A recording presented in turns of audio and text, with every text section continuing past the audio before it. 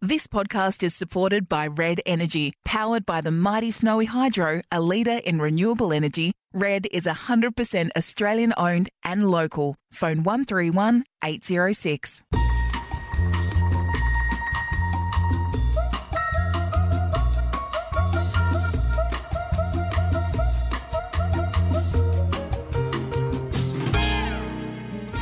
And welcome everyone. After a very brief hiatus, it is episode 145 of Don't Shoot the Messenger. I'm Caroline Wilson and I'm here with my dear friend, the bookseller, journalist and, well, what haven't you done in your life, Corrie? Board member extraordinaire, Corrie Perkin. Great to see you again. And we're back in the studio, Kaz. Yay! We're back in the studio. The COVID central studio. No longer. It has been washed and wiped to within an inch of its life, this Grok Media studio, hasn't it, since the little scare? It's truly an international, well, certainly a national episode because Miss Jane has deserted us for the first time ever. We've got the wonderful Alicia Hopkins producing us from South Australia, which is very exciting. Another great friend. We're crossing the border. I know. Well, there's no other way to do it at the moment. Another great fan and friend of the podcast, Sam Thompson, has left us a beautiful posy, including some French lavender. Thank you, Sam, and azaleas and, Miss Jane. Watch out, Jane. Could be a while bit the of cat's away. Could be, Corrie, it's been so long since I've seen you. It's been so many issues and things that have happened since I've seen you. We've had... Numbers have been good here in Victoria. There have been a few changes, not enough for your liking, I gather. We've seen some wonderful people. We've seen some wonderful people die, some great Australians. We've seen some wonderful news shows. I've got a cracker of a recipe for you. And we have our challenges to discuss because we're almost at the end of September. Well, we are, Caro, but before we do this, the booty from listeners has been piling up, I have to say, at the bookshop. Thank you, everybody who sends it to the bookshop. That's a very good idea because it is more likely to hit Caro and my in tray than perhaps if it goes elsewhere. The first little one comes from our friend Lindsay Reid in Perth, and you can open this while I read the letter, Caro. Oh, not more. Oh, she sent a tiger's mask. Dearest Corrie, Caro. I gave mine away. Dearest Corrie, Caro, Coco and Jane, because of course she knows Coco from the bookshop. I'm sure you have now more than enough face masks, but I had to do something. Self-explanatory. Book masks for Coco and Corrie, Richmond for Caro, and flowers for Jane. Podcast keeping us in touch and informed with you all. Look Love, at Linz. the book masks are beautiful. Oh, Coco and I'll be wearing those. Lindsay, thank you. You are a darling. And also, dare I say, a very good sewer with your Singer machine, or maybe you do it by hand, I don't know. Well, the Tigers merchandising department has really let us down. Sorry to digress onto Richmond very quickly, but as we speak, the finals are upon us. And a lot of my friends have been to Richmond. You know my issue in the past few years with tiger towels. I've told Brendan Gale, if you really want to make some money, you need to make more tiger towels. They haven't had it. The masks. Tiger tails? Towels. Oh, the towels. Oh, yes, of course. Not like the ones when we were kids that had a tiger all the way down with all the signatures. But anyway... There are not enough masks. Sounds attractive. There are not enough. Oh, they're fabulous, Corrie. They're collector's items now. But there are not enough masks, and a lot of my friends are waiting for them. I got sent a couple into Footy Classified, and I gave one to my mum and one to my dad. Well, so Lindsay, I'm very excited, Lindsay. This is beautiful. Job opportunity, Dal. Now we have another one. You can open this parcel while I read this. James just while she's away? I love the green one. So long as you don't wear it, that would be foul. Now this one is from our darling listener and regular podcast contributor in terms of correspondence, Doreen Feeney, who lives in Queensland, Caro. Yes, and lucky Doreen. She says, Dear Caro and Corrie, I feel I need to say a very big thank you for your podcast. It's been just wonderful during COVID. I've so admired your positive approach to life during the time. Well, we pretend well, I suppose, Doreen. I'm sure some of us have been more positive than others. I'm sure it can't always be easy, but you've kept it up. She talks then about how she's so missed her regular visits to Geelong, where she has a beautiful granddaughter and family in Geelong. And, of course, when Doreen comes to Geelong, she often pops into the bookshop in Hawkesbury, which is always lovely to see her. She says, I found myself following football podcasts and watching Footy Classified, Caro. I've been a Lions supporter forever, but this year I've taken a real interest in Richmond and Hawthorn. I even shed a tear during the Hawthorn game on the weekend. I'm not sure which weekend she was speaking of, but it was probably most weekends. Oh, it this would have season, been. No, it Doreen. would have been farewell to Poppy. Yes, no. Well, that's one of the many losses. Definitely would have been. I've been and thinking, that nice chap who's been your captain, the Yeah, DJ, Ben. for the last couple of years. I've been thinking for ages, what could I do to express my appreciation? Well, I made you each an apron. They are beautiful. I know you love to cook, and yes, I've tried lots of your recipes. Didn't really enjoy the fish pie. I loved the fish pie. That was Caro's recipe from a couple of years ago. Doreen, it is so lovely to hear from you. Thank you for the lovely note you said about popping into the bookshop. I do appreciate that. And these aprons have unicorns on them, Caro. Are they unicorns or camels? Yeah, no, I thought camels and then goats, but clearly they're unicorns. They're beautiful. Oh, no, they're goats.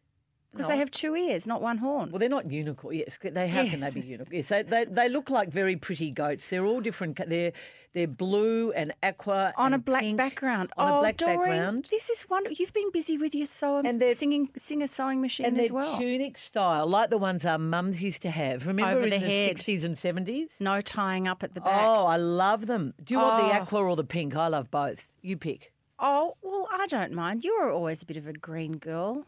Okay. Aren't you green-blue? Okay. I don't mind. I'm just so happy to have. Oh, look! I think they are goats. It's absolutely they're Anyway, beautiful, Doreen, you're just so lovely. I don't want potties out there to feel that they have to send us in their craft work, but I can't tell you how much we appreciate it. It's just a really lovely thought. Oh, and if also, they want to, they can. these are the nicest aprons, and because they're black, they don't get so. You know those white ones? They just end up showing the dirt. well, that's so true. But this is also a very hardy linen, isn't it? It's really terrific. Almost a fashion item, Corrie. Almost. Hey, So listen. look, on to challenges. I'm sorry, I digress, but I did want to just say, hello, and also thank you to everybody who's been emailing us with their comments and Facebook comments and Instagram comments while we've been away. There was some concern that something had happened to you and I. A couple of messengers said, virus? And we went, no, absolutely not. Miss Jane was away for a week. It's like Mum. It's like when I said I'm not doing a column this week. People will think you're dead. Gee, thanks, Mum. Don't I deserve a week off? I've been working quite hard. She said, oh, no, I mean it in a nice way. They just look forward to you. Well, it's nice that people missed us, Corrie.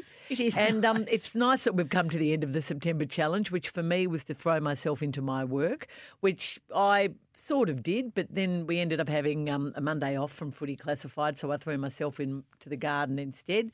But there's been a lot going on at work, and there's so many interesting stories going around in footy. Carol, I So- feel you're here, you're there, you're everywhere. Well, So not on for Monday much night, longer. Only a month to go of the footy season. I often am asleep. I go to bed early, so I often miss your football show. But on Monday night, there I was.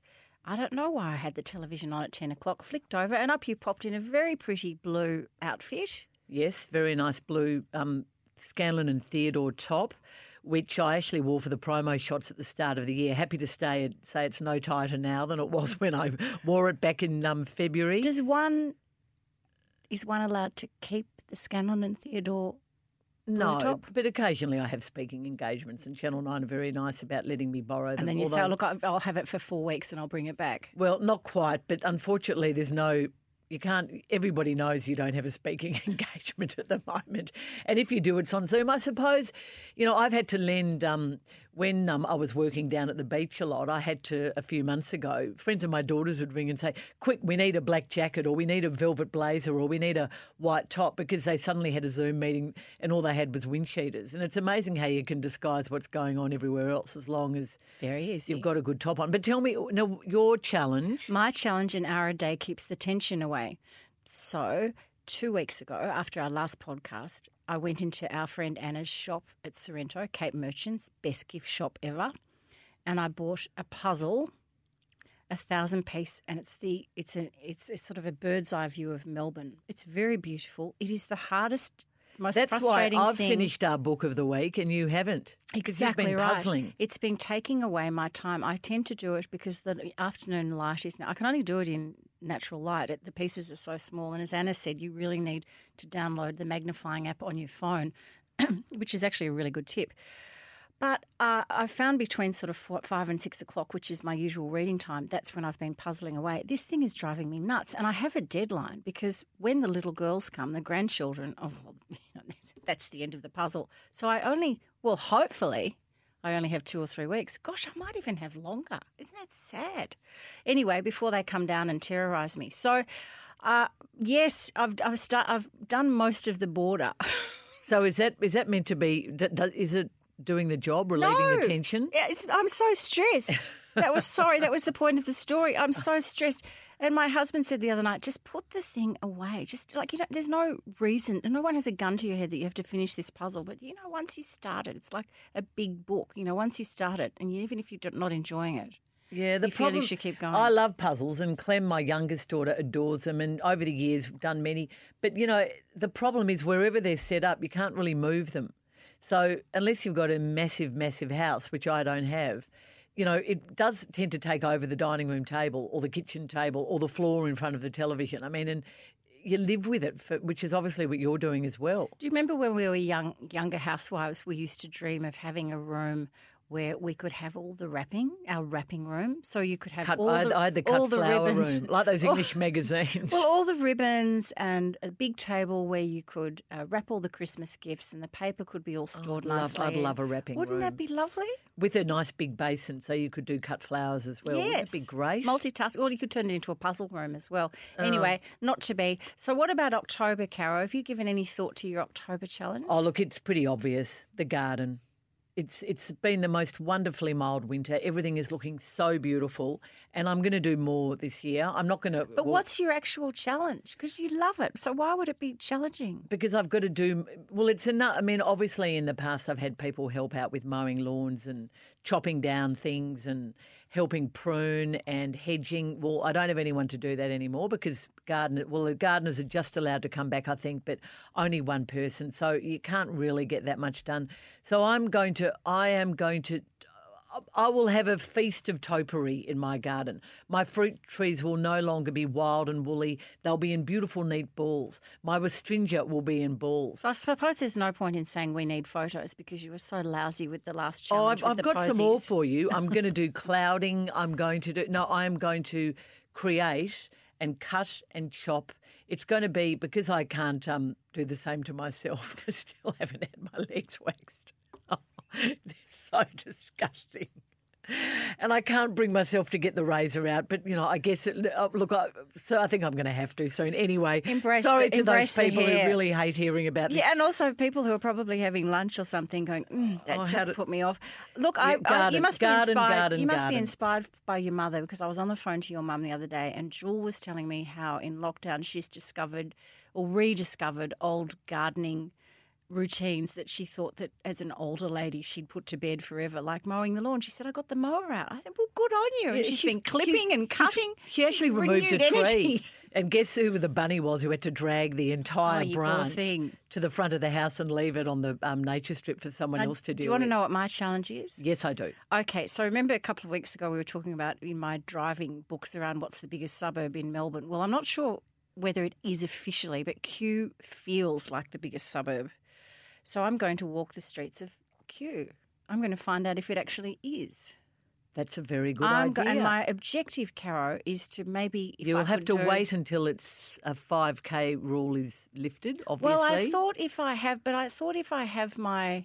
Because I'm delivering so many books there, am I allowed to get out of the car and walk for an hour? So. No. Oh, really? No, I think you've got to wait. Look, not long to go, 2.5 weeks or something. Oh, I was going to say I'm going to do 50 kilometres of Kew, but that only gives me 2 weeks to do it. Okay. Yeah, well, I'm sorry. I hate to be a killjoy, but there are a lot of things we can do now that we couldn't do last week. We can go to an open for inspection, for example. I don't want to do that. I want to walk Kew. We can stay out all night if we want. Can we just leave that hanging to see what happens? Can you get the intel from your husband? Well, I'm telling you. No, I'm telling you now. Corrie. Walking. No, well, you can walk, but you can't go beyond 5Ks. You know that. You're only in Kew to deliver books. You can't double up. Oh, I thought people might not notice if I jumped out of their car. Well, I'll hold on to that. Oh, no, I don't want a 5,000. I will wait for that to be... Anyway, that hopefully will be my challenge toward the end of the month. If there is no change in the walking restrictions, then I'll have to think of something else. Now, Corrie, a lot has happened in the last fortnight. Obviously, when we hear even a double figure now, we're upset that it's not 5, because we've had one day where there were 5 coronavirus cases in Victoria, which was just an unbelievable result, and we feel like things are getting better. We've lost a health minister. Jenny Mikakos resigned before she was pushed a few days ago. She wasn't all that happy about it, quite clearly. Personally, I think it was probably the right thing to do. It sounded like she had a little push from the Premier when he spoke on the Friday at the inquiry. Yes, well, they both had conflicting evidence at the inquiry, so she clearly had to go. She clearly had to go. I think so. I mean, in the end, the health department was responsible for hotel quarantine, which was an utter debacle, and someone had to carry the can, Corrie, and it was Jenny Mikakos. So there's a new health minister who is a very experienced politician. We were very excited on Sunday to think that there might be a lot of things changing. The deadline was brought forward a week, so now it's October 19, not October 26, which is pretty exciting, when life will hopefully be a little bit more normal. People like gardeners are allowed to come to your house. Real estate has been given a massive fillip. I can go and see Rosie, the personal trainer. You can. But as a bookseller, it wasn't a huge amount of relief. No, for we you. were pretty disappointed, actually, Caro. We thought there might be, given that retail is bleeding and we're coming into the Christmas countdown, we all thought that maybe there might be some relaxation in restrictions regarding the non-essential places. Nothing. So that was pretty devastating. But I think also the other thing that was a bit devastating too is I realised that, you know, this phrase that we hate this year, the new normal. I was thinking about this the other day. The new normal is actually now the normal, and anything that's outside of that, you feel really weird. For example, getting out of a car without and forgetting your face mask, and all of a sudden, a minute later, you realise that stricken feeling, that absolutely stricken feeling. All those things that have now become kind of normal, and I wonder whether we're ever going to get back to the old normal or the new normal or whatever it's called, like eating dinner on your lap as you watch Netflix. We sat at the table the other day. It was the first time in about 5 months, I reckon, that we've sat at the table. I've been pretty good about trying to do a couple of tables a week, but I've often eaten dinner in front of the TV anyway. The other COVID crisis between couples or parents and children, or even people on their own. God knows, I've sworn at myself a few times when you're trying to get that Netflix or Stan or iView or SBS On Demand, and you're trying to get it up, and just something goes wrong and you can't get it. Oh, I know. I tell you what, people say about the arts industry and how it suffered, but haven't there been some brilliant productions? And you're going to talk about another one when we do BSF, but haven't there been some brilliant things on television that have kept us going? And Carol, were these made before? These were obviously made pre-COVID. What about all the productions that were supposed to happen this year? Does this mean in 2021 we will see nothing new? We will be watching yet again the second series. Well, we spoke about the fact that Nicole Kidman's making the new Leanne Moriarty up at Byron Bay or somewhere on the north coast of New South Wales. So there is production going on within Australia at the moment. There's production going on in Queensland. I mean, Tom Hanks has come back. London, though, which is about to go into another 6 months of lockdown. Yeah, what happens there? The numbers are absolutely dreadful there, and I'm not sure about Hollywood, but maybe if Australia is smart and imaginative and keeps going on this creative bent, there'll be more and more productions coming out of Australia, because they can't make certain things in America, or they can't make certain productions out of London. So maybe this will be a good thing for the Australian arts industry, certainly for the Australian film industry. I think it's fantastic. Hope so. The other thing I've noticed about myself too is I've become there's a bit of the old Gladys Kravitz in me. I was walking around the suburbs a week or so ago at about 6 or 6:30 at night, and in a very quiet street, there were a lot of cars seemingly outside one house. And I thought, do you become a dibber-dobber at my age? Or, sort of an interesting feeling, an interesting scenario, a bit narky, a bit like, who's having people over? Who is having people over? And I thought, oh, come off it. Will you just relax? I have noticed some really funny house parties in our area, and we'll be going on our evening walk, and I'll say to Brendan, gee, I don't think they're meant to be having – and then we do sort of peekaboo, or what you can see. We don't get up on a stool and look over their fence. and it's literally 3 people. I know, but don't with you a feel like... boombox in the back That's garden right, and a having glass fun. of wine, and you go, good on you. Yeah, or it's a family, 2 kids Dancing. and mum and dad or whatever. Yeah. But you're absolutely right. But don't you feel like the Gladys Kravitz in Bewitched, that you just kind of want to have a look and what's going on in there? Well, there is a lot more what's going on in the neighbourhood because everyone's in their flipping neighbourhood and they're not going anywhere else. There's a lot of lovely meetings in the park though now. I mean, it's so lovely to walk through a park. The gardens have never been more better used, and that reminds me, I've got a grumpy to do with that later on in the show. But no, I think that's right. I think there is a lot more snooping and a lot more people mowing each other's lawns, and I think there's a good neighbourly feeling. There is a good neighbourly I've feeling. never actually considered dobbing anyone, but I haven't seen anything really shocking that probably requires dobbing in. And tell me, are you allowed to pet people's dogs, people you've never met before? Because I did that the other day and the lady looked very awkward as I did it. And I didn't know whether she was about to say, careful, he bites, or could you please get your corona hands off my dog? I wouldn't have thought so. But are you allowed to? No, I wouldn't have thought that was a great idea. Petting someone else's dog? Well, I don't know. I mean, people just get a bit funny, don't they? They do. I was walking with a girlfriend last week and we were drinking coffee and a woman with a mask walked past and said, put your mask on. And I said, I'm drinking my coffee. And she said, no, you're not. You're talking.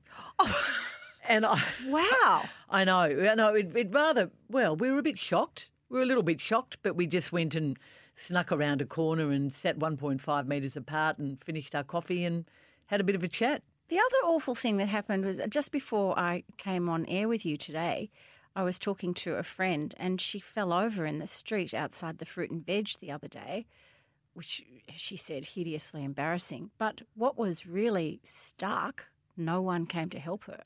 Oh, that's They all just sort of stood there, and then one girl came out of the Fruit and Veg, and then another person said, "Are you okay?" and all of that. And as she said, I didn't really want anybody to help me because I was so embarrassed. I couldn't get up quick enough. But isn't that interesting? No one extending literally the hand of Well, help. I guess they're not really allowed to, are they? They're not but allowed yeah, to. no, that is a bit. Where do you stand? You know how you're allowed to meet in a park now with another family? I find it very complicated. One family with 2 children, 2 family. Yes. Oh, well, 2 different households can meet in a get together, park. that's It's not right. that complicated. But I'm so sick of people going, I don't understand. Nobody knows the answers. Just have a look, work it out. Anyway, use your common sense, as That's right. Rose Coco said. keeps putting on the family WhatsApp, these are the rules today, so none of us get confused. Use your as remember Rose in Amsterdam. Use your head. They're getting bad again too. Where my daughter's living, they've got a lot very Get high her numbers. home. Get her home. Not sure about that. But anyway, you're sitting. You know, I'm wondering if you go to meet a friend in the park, and you're in near a children's playground. Can you get out your glass of wine? Can you drink wine? You know, in the playground, or do you think the two are? Are you allowed to mutually drink wine in the public place? Yeah. Oh, you should have seen the park near us last week. But are you allowed Yeah, you're allowed to go and have a picnic. You're allowed to take wine. have on a alcohol picnic. in a park? Yes, of course you are. But Are should you? you be doing it in an actual playground? Well, no, Caro. 4 Negronis later. I'm not saying 4, but maybe just 1 glass of wine. Anyway, all these dilemmas lie ahead. Is there anything else? I just want to tell you one other thing about Corona. I know we talk about lockdown and everything each week, but look, hey, there's not an awful lot else to talk about. And I know there are serious sides to all of this, but it is a serious side. There have been a whole lot of baby observations, Caro. So as you can imagine, we have lots of parents coming to the shop, knocking on the door and picking up their parcels, and lots of new mums with brand new babies, which is always very exciting because last time I saw them, they were pregnant. And so there's been lots of chat about pregnancy, and it seems to be an overwhelming view that these COVID babies are quieter. They're more relaxed. The mothers are more relaxed. Apparently breastfeeding has gone up. There have been apparently fewer premature babies, which is really interesting. And midwives and nurses working in birthing units and so on have said that the babies and mothers are calmer because there are no visitors. If you remember when we all had babies, you know, and in normal times, everybody flocks in and Yep. you're trying to feed and you're crying, or you're trying to go to the toilet for the first time, and, you know, there's granny and grandpa's arriving. But the downside is that there is quite a bit of anxiety amongst the mothers. New mothers are very nervous about taking babies out. There's some incredible stuff that's coming through from the UK at the moment because they are really genuinely concerned about taking babies out into shopping centres and so on. Anxiety, depression, all on the rise. and no physical contact, not only mothers and babies with helpers and grandparents and that sort of thing, but also with other mothers groups. So there are a whole lot of organisations in Australia who are midwifery groups and so on, who are trying to organise Zoom mothers meetings. Now, if you're a young mother and you've just had a baby and you hear of one of these, can I urge you to jump on and explore and see if it might be something for you? Because it might just help you through those first few weeks. Remember the mothers groups we used to attend, and we'd all meet at the park and you'd share, my nipples are bleeding, or the baby's not feeding properly, or you just share so much information. Where to buy grow suits that weren't very expensive. Yep, sleeping issues. All that stuff. I feel very sorry on one level for new mothers at the moment. Well, certainly those within the Melbourne CBD. In regional Victoria, you're able to go and meet groups in the park and it's all fine. And I mean, that's happening here now too. So you can now meet another mother in the park or another father and with the two families. So I think that's going to make a huge amount of difference. And playgrounds are open again. So, and the weather's getting nicer and nicer. So look, it's on the up, but that's very interesting about the state of mind of mothers and babies. So interesting. And as one mother said to me, it's just been fantastic because we've had no weddings, we've had to rush out, no expressing, no reason to express because you're home with the baby, so you don't need to do that mad. Which is sort of like it should be, really. I mean, yeah, you think it would. You think it's quite kind of. Yeah, that's the way you should be, I think, when you've got a newborn baby. Yeah. So it's been anyway, very interesting observation. So we'd love to hear from any new mothers or even pregnant girls, a couple of those in my family, about how it's all going during the time of Corona. You do. 2 babies due around New Year's Day. So exciting, Corrie. Now, to be really sort of, well, it is a bit sad to go from birth to death, but there have been some really high profile and thought-provoking citizens of the world who we've lost this week. I'm going to start with Dean Jones because I knew him, I worked with him. He was a Pied Piper of a cricketer. He seemed like such a lovely man. I only ever met him a couple of times. Oh, he was. He could be a pugnacious bugger and he was really argumentative and he obviously rubbed people up the wrong way at times, but he was such a good media performer because he was smart, he was passionate about everything he talked about, and that was, with me, mainly cricket and football. I remember once saying something that I thought cricket had lost its way and it had lost its power in the old Bank Street studio of 3AW. He was driving out of the car park and pulled his car over, ran back up again and almost grabbed the microphone, to take me on. But he was a brilliant cricketer, dropped from the Australian team 3 or 4 years too soon, in my view, and it was political, and a lot of that has sort of come out in the last week. A really poignant discussion with Simon O'Donnell last week when he was remembering Dino on SEN and his regret as a group they didn't stand up for Dino more when he lost his spot to Mark Waugh after those, and Mark, isn't that interesting? And he said we should have done more. We failed him.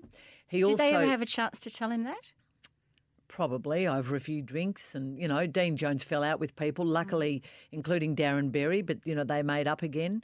He also spoke about he read a text from a fellow former Test cricketer who wouldn't be named, saying he was loved by the masses, but he only ever wanted to be loved by the inner sanctum, and he never really felt that he was. And even the fact that he was commentating for an international network, but he didn't get much media work here in Australia in terms of commentary, Channel 9, etc.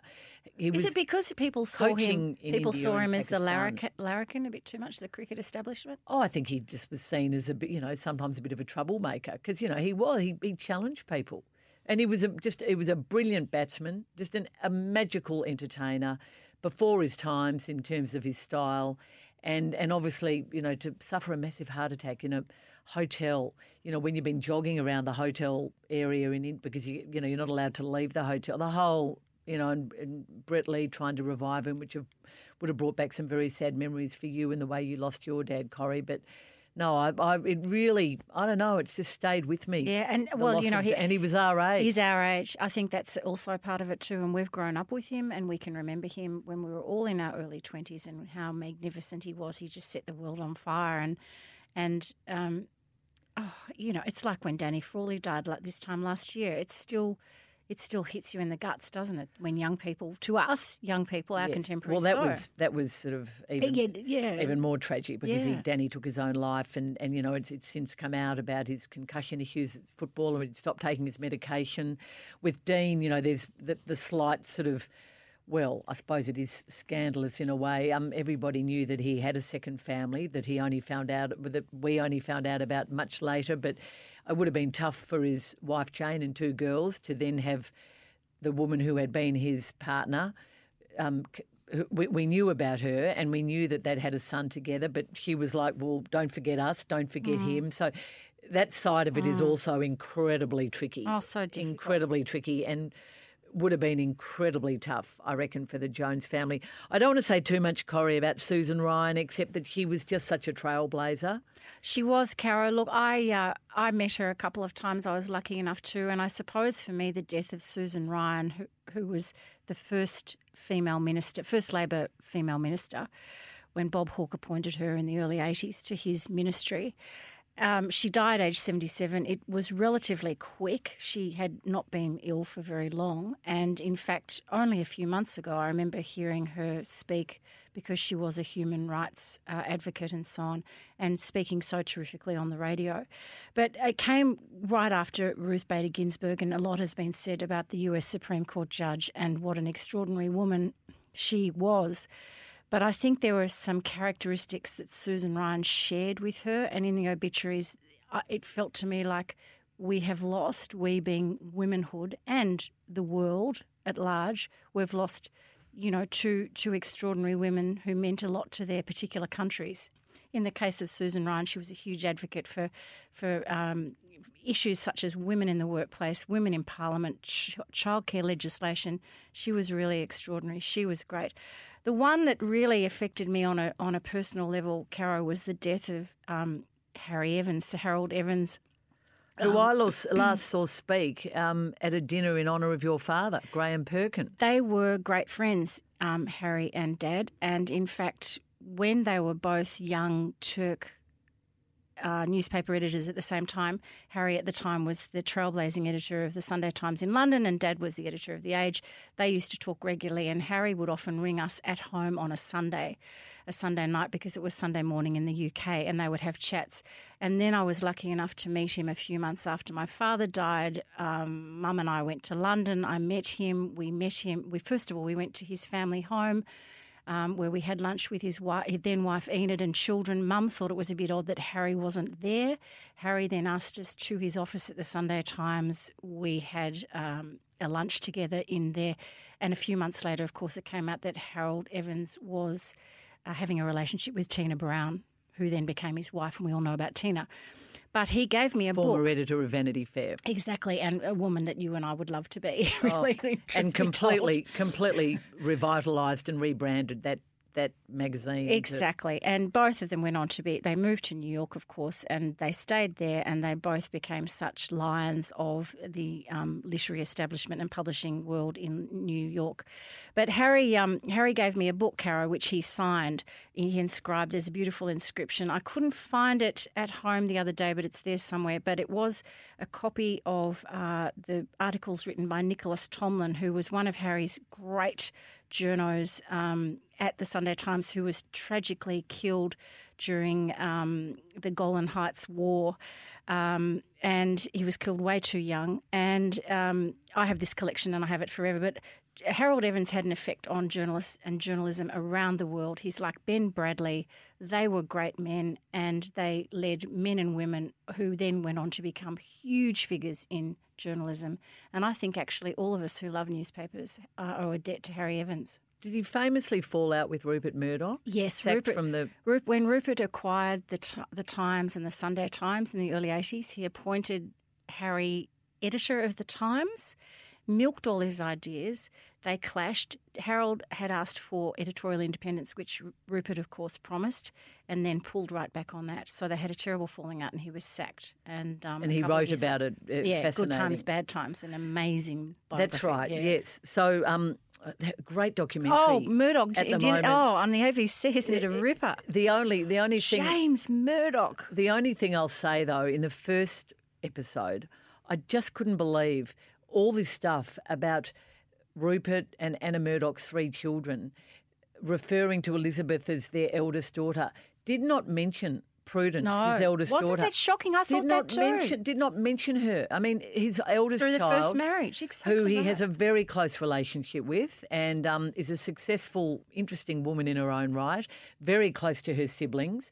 I understand that she wasn't Anna's daughter, but I just can't believe they didn't mention her. And do you know, Cara, when there's a slip up like that, all of a sudden, don't you find it casts a shadow across the whole documentary, because you wonder who's actually done the research here and why have they left Prudence out? Well, famously, some years ago, I think Rupert referred to his 3 children and did sort of not overlook Prue, but just didn't mention her. I can't remember what happened. Before his 2 daughters, to Wendy Deng. Wendy Deng were born. And I remember Penelope DeBell did a wonderful article in the Old Melbourne Herald, and she spoke out. I don't think she actually spoke on the record, but she made it clear that she's there and she's very much there. And I think Rupert Murdoch was quite aggrieved and upset with himself and went out of his way to make it up to his eldest daughter, as he should have. Anyway, we digress. I won't spend too much on footy, Corrie. I just want a quick update. Finals, are we all excited? We're very excited. Well, you're not, because 5th year in a row, Hawks aren't. Oh, no, that's not true. You made finals after you won the last one. But yes, and I did post the other day of me celebrating. I can't remember what year it was now. What was it? 2014. Anyway, there I was outside the G. Yeah, well, the Hawks were great, but they're not there this year. Who knows where it's going to go, but there are finals across 3 different states over this weekend. It's pretty exciting. The things I suppose that are the most interesting are everyone was worried when players were let out of the hubs and elected to stay on the Gold Coast and stay in Queensland and holiday in Queensland. And some people have been outspoken saying they shouldn't be allowed to do this. They should be going back to Victoria and back into lockdown, which I thought was ridiculous. I mean, for heaven's sake, they've done the right thing. I mean, yes, they've had probably a better time this year than most Victorians, but why shouldn't they stay in Queensland? They've done their time. They've done their quarantine. And it's funny that the first really bad off-field incident ironically happened in Adelaide with 2 Adelaide footballers. So anyway, that was quite funny. Not funny at all for those 2 footballers, particularly Brad Crouch, who's trying to find a new home. Apart from the finals, you have you have a trade period and all this interest, particularly around the Essendon Football Club players wanting to leave. Kevin Sheedy back onto the board. Is that a retrograde step? The new president's... Do you think it is? I think it's an interesting... I wouldn't mind having Sheeds back on the board. It's not a bad thing. I don't know what it's going to achieve. I think it's purely symbolic. There's no threat for power or play for power there. Well, the new president, Paul Brasher, hasn't exactly made the most charismatic start to his presidential career with his message to members. Will Joe Danaher stay? No, he's going. So there's all of that going on. There's a massive blue simmering behind the scenes between the players and the AFL over money and the pay cuts they're going to have to take. And just my little personal issue at the moment is the lack of clout and respect the Commission holds at the moment.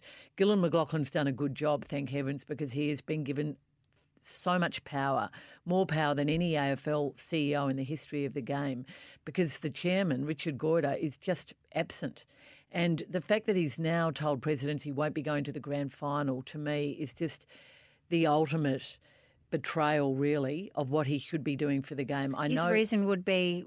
What, he lives business in Perth. Down here, or he lives in Perth, and I think it's a real argument for why the chairman maybe shouldn't be based in Perth. Myself, he's chairman of the Telethon, which is a massive event in Perth, which is on the same weekend as the grand final. He's a chairman of Qantas and says he has a Qantas board meeting, which is in Sydney. Whether he's doing that by Zoom or not, I do not know. He's chairman of a lot of big companies, but I would say it might be time to scale back the chairmanships. How you don't go up there and thank all the players and the people of Queensland and the Queensland government and the members and all the people who've done so much to put this season on. And anyway, baffling. Don't get me started. Don't get me started. But I'm not going to get started because you, thanks to Red Energy, 100% Australian-owned electricity and gas. If you want to get involved, and remember they're powered by Snowy Hydro, who is a leader in renewable energy, call 131 806 for real Aussie Energy.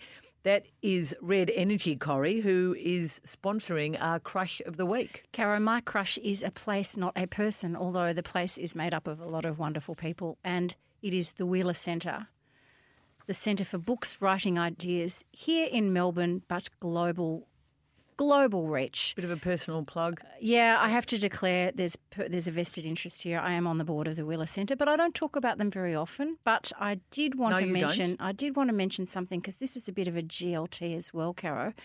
Last night we acquired tickets, or I did. Coco came over and watched it with me.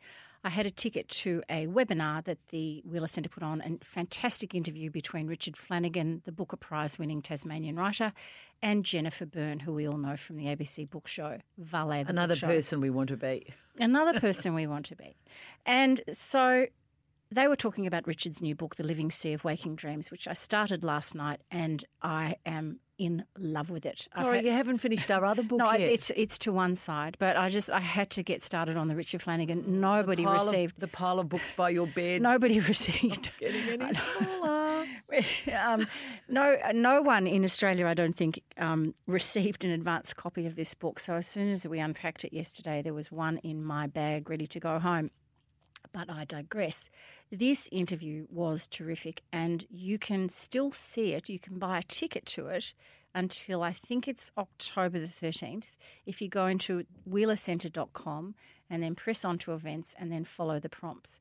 So they talk for about an hour and a half.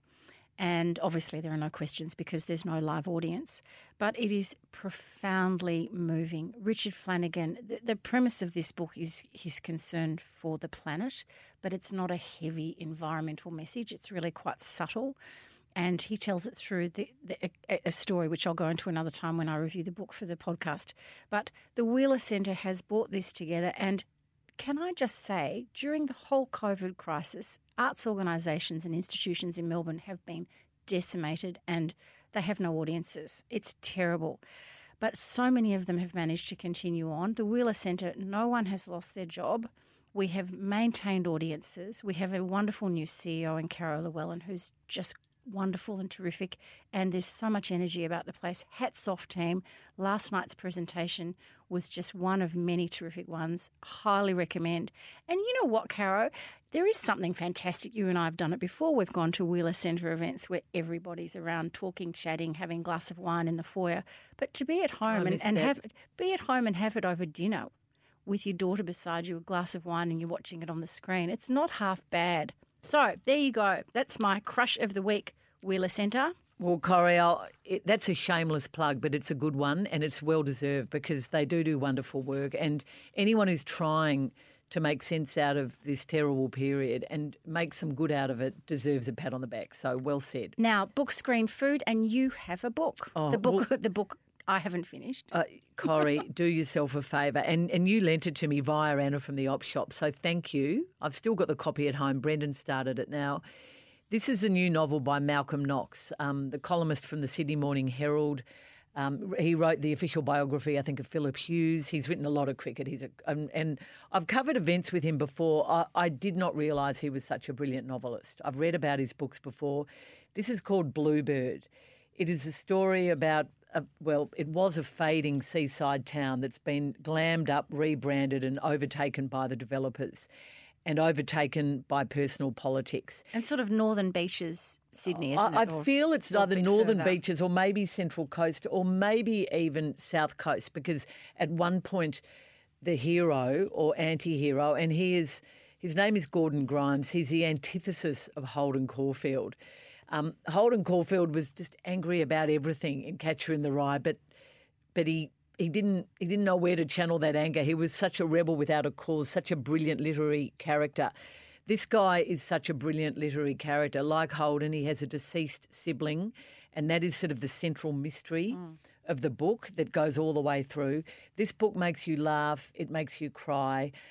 Gordon is separated from his wife, Kelly. You find out a lot about her through the book. Although not separated because they're living in the same house. Separated but together, living in the decrepit old lodge that is a symbol of everything Bluebird, the seaside town, stands for. There's local government.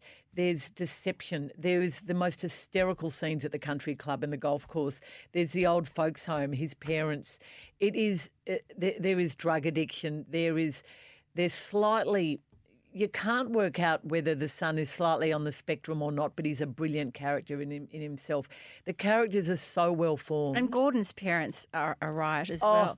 But so many you laugh characters. And you cry. So many characters, Caro. I'm very confused. I'm sure it'll settle down, although I'm up to about page 200, so it should have settled by now. No, you don't. The characters, you're talking probably about his inner sanctum, most of them school friends, but they're great. They're all in their bunch of 50s duds now. And no hopers you will ever meet. Yeah, these people are not Holden Caulfield's age. They are in their 50s. They're just these tragic beachcomber surf bums who most of them are on the dole or lost their jobs or still living with their parents even though they're in their 50s. And because they're the original Bluebird, it's like any, his seaside communities, there's that inverse snobbery about anyone that hasn't been there for sort of 25 or 30 years.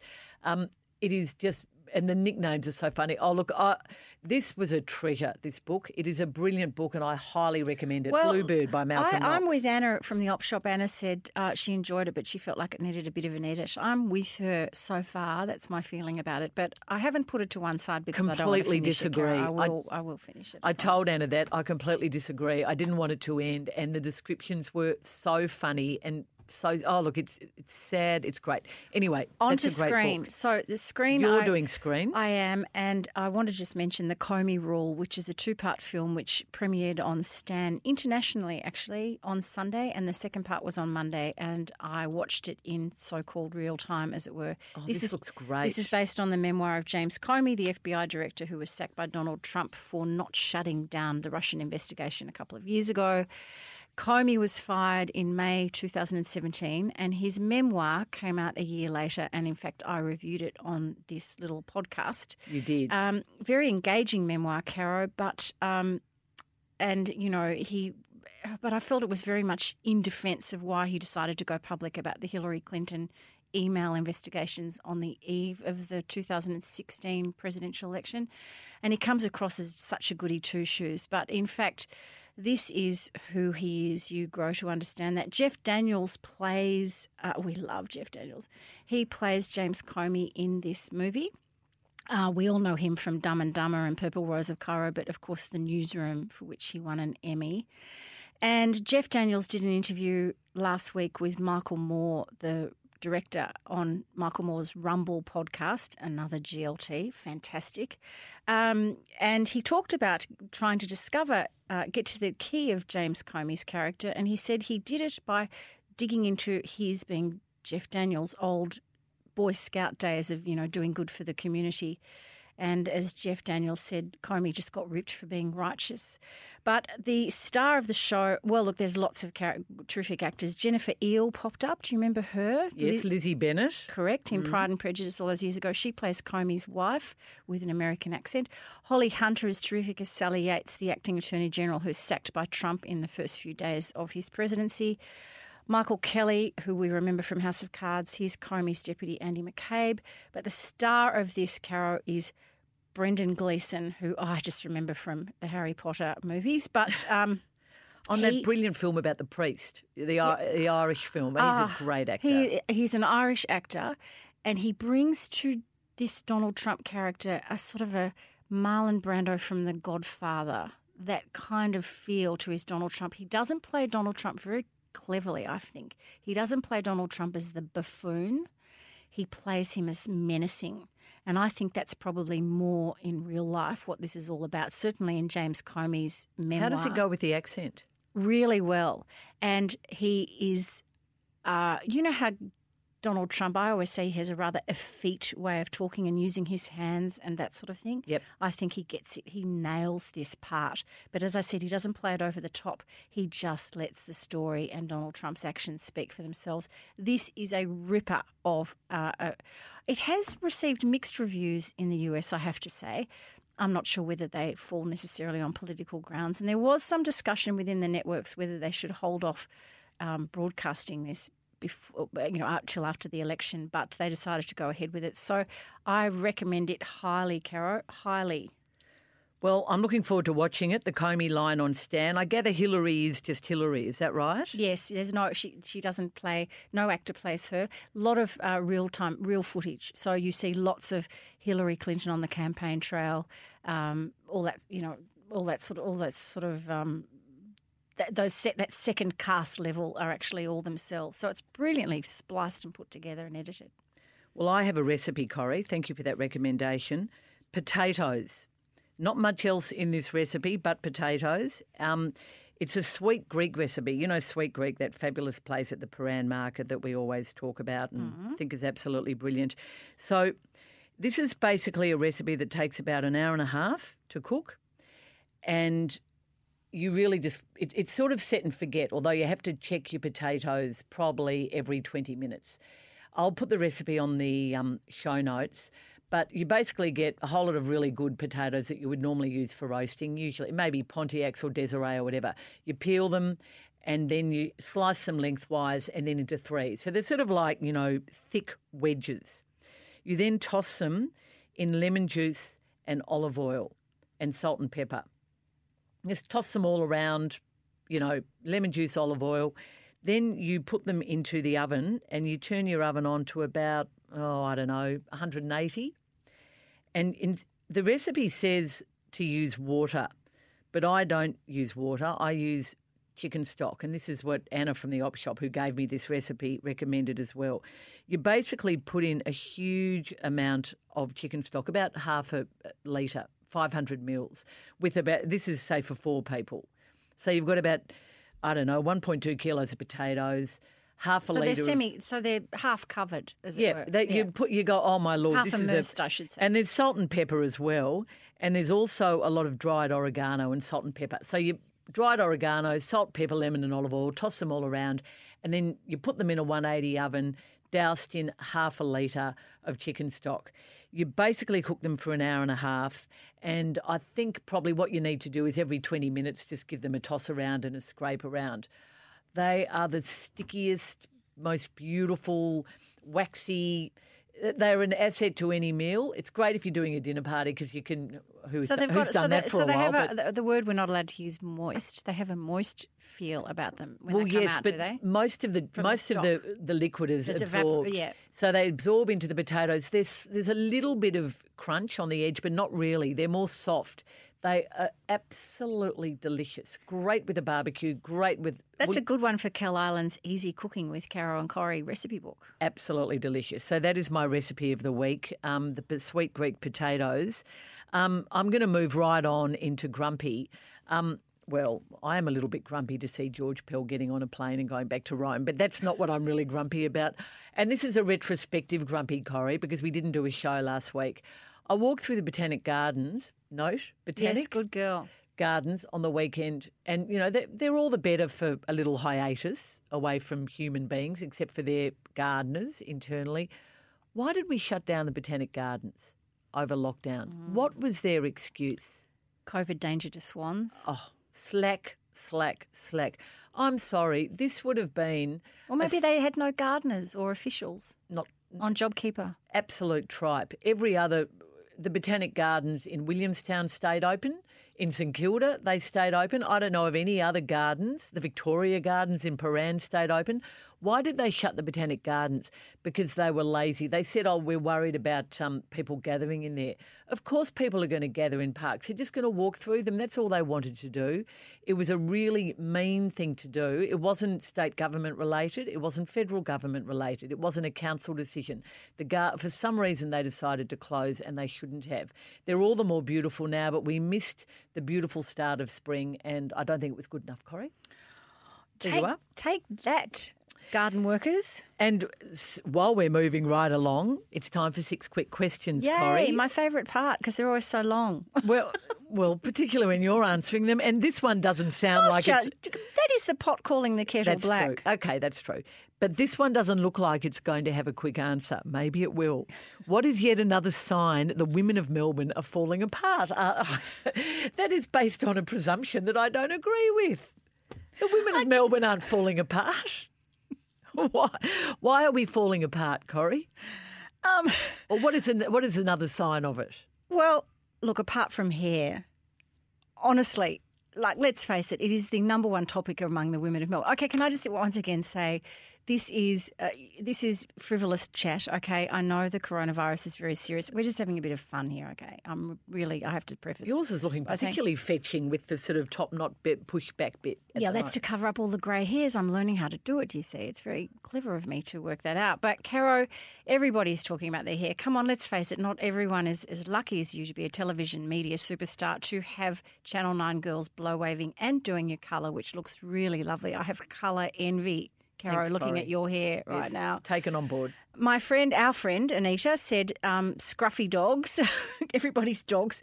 She said, poor Raffy, our dog looks like a street mutt. Tragic and unsolvable, even with a wash, until his grooming appointment on October 8th, which I thought, yes, I am seeing a lot of scruffy dogs. But I think, Caro, the thing that has struck me the most You're digressing is about us falling apart. well, women of Melbourne are falling apart. This is a very old-fashioned gender line here, but our laundries. If you look in people's laundries, and I haven't been to very many, but I've discussed this with women friends about the state of the ironing basket, because you don't need to iron anything. No one's ironing. No one's ironing during COVID. So you go into laundries. Don't you iron pillowcases? Are you changing your sheets once a week? Yes, but because you're having no visitors, you think, oh, should I really be bothered ironing the pillow slips and all of the clothes that are there from summer? I looked at the ironing basket the other day. You've got clothes from summer, you haven't I? Corrie, I think you're falling apart. Get a grip. Get a grip. Get out the ironing board. That lasts from summer. I mean, yes, see, there are T-shirts from summer. Well, unlike you, my laundry is in a cupboard, so you have to keep it in ship-shape condition. So I'm pretty strict about my laundry. So I'm sorry to be a smarty pants. Why am I not surprised? You would be Miss Perfect. But no, I'm not about many things. I hate vacuuming, for example. But don't you think it's strange that you can get your dog groomed but not yourself? I mean, that does seem a bit rough, don't you think? It's a bit rough.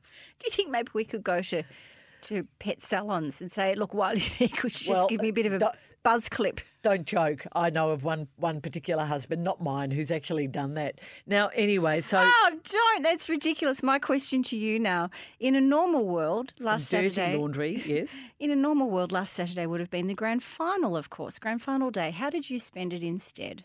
Well, it was that boring flipping end of season bye, another thing that makes me grumpy, and I blame Brad Scott and Ross Lyon for that. I spent it on 3AW reminiscing about grand finals past in the show I do every Saturday, hosted by Tim Lane with Lee Matthews and Matthew Lloyd. God, you were really scratching the bottom of the ideas barrel in that program meeting. We did a lot. Well, we'd sort of just evolved, and all these wonderful callers started coming in, and we did a lot of 1970. Talk back. Because it was 50, helps, doesn't it? It was Feels 50 an hour. years. Oh, there's always a lot to talk about, particularly with some of the woeful all-Australian decisions. But that was how I spent it. And then I went home and did some laundry.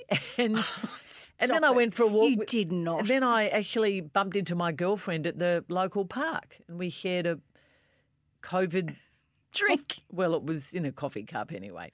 That was how I spent grand final day, Corrie. What's the first movie you want to see when the cinemas reopen? Oh, Caro, you're going to love this one so much. It popped up on my Instagram feed the other day as a plug. Supernova. Have you heard about this? Oh, doesn't it look great? Stars Stanley Tucci, who we love, Colin Firth, who we also love, and they play Tusker, who's a novelist, and Sam, a musician, a long-time couple, been together for years, and they have to suddenly come to terms with their future when one of them is diagnosed with a debilitating disease.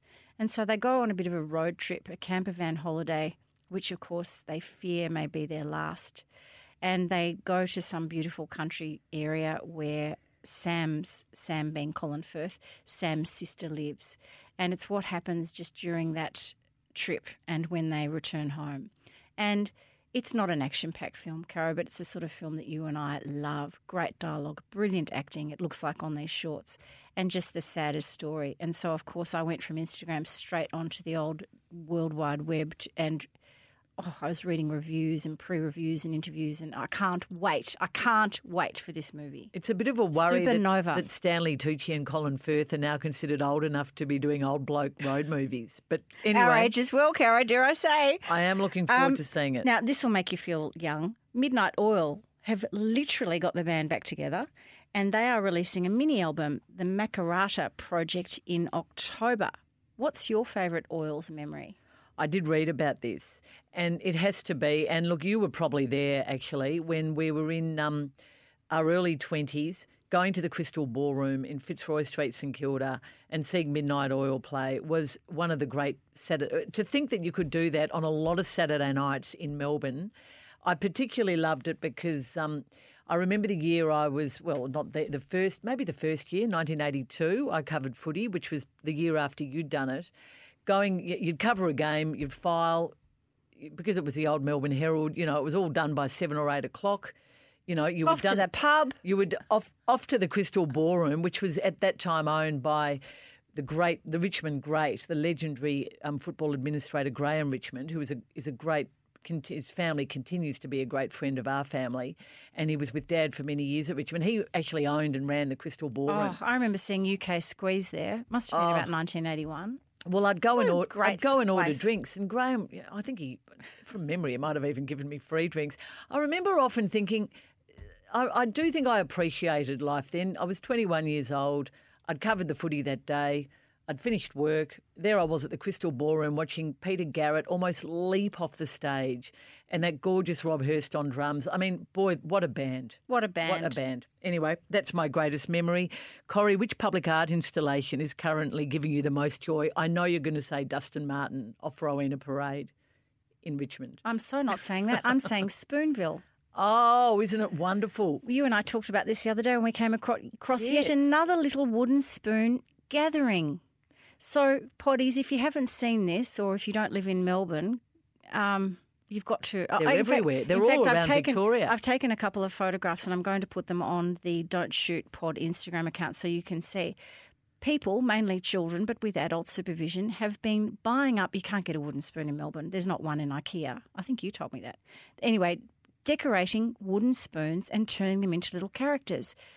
Hair designs, little outfits, smiley faces. Unless you're sending them to the Adelaide Crows. Just kidding. There was a few of those on the list. Oh, ha, boom, boom. Gee, you're sharp.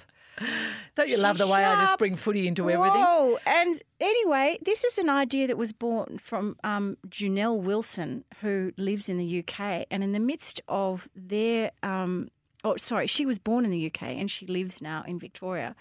And she just thought, look, there's just got to be something that we can do that brings a bit of joy. So little clusters of these spoon characters are in your suburbs, and I think it is the wittiest and wildest and most wonderful thing I've seen during these sad corona times. Caro, what's the hottest property currently coming out of Tasmania? Well, I'm focusing on the arts, obviously, because we've talked a lot about that today. And clearly Richard Flanagan and his new book. I didn't realise Jane Harper's new book is actually based also in a pretty rundown Tasmanian coastal town. But I think I have to say, which I also didn't realise until I read The Good Weekend in the Age last week, that Marta Dusseldorp and her husband Benjamin Winspear had relocated, I didn't know this, to Tasmania, to Hobart, in fact, 2 years ago.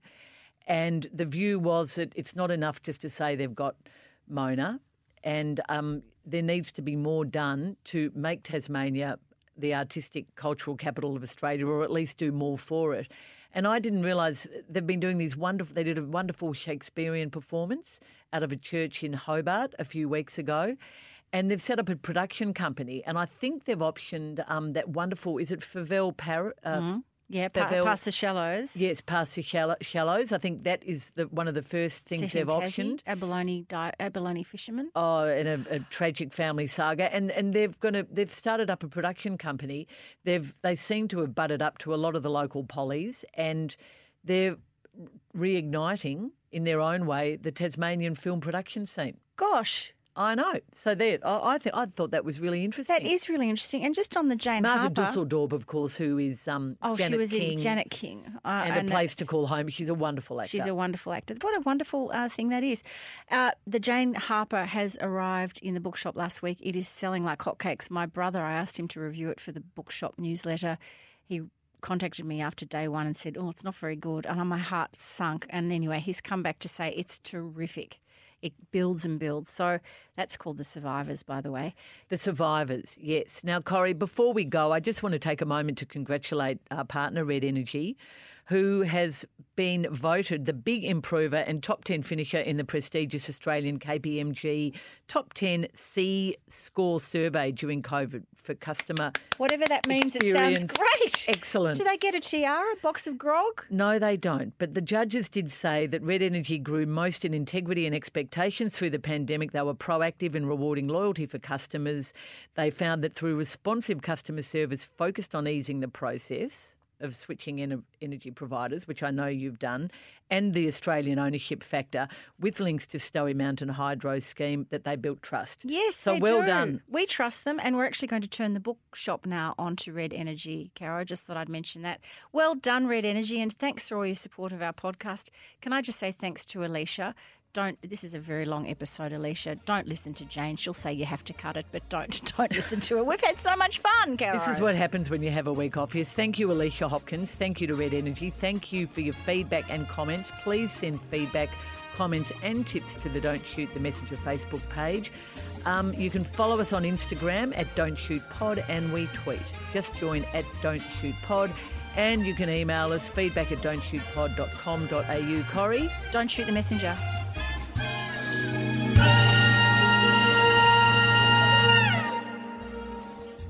Thanks for listening to the Don't Shoot the Messenger podcast with Caroline Wilson and Corrie Perkin. Thanks to Red Energy, powered by Snowy Hydro, a leader in renewable energy. Call 131 806 for real Aussie energy.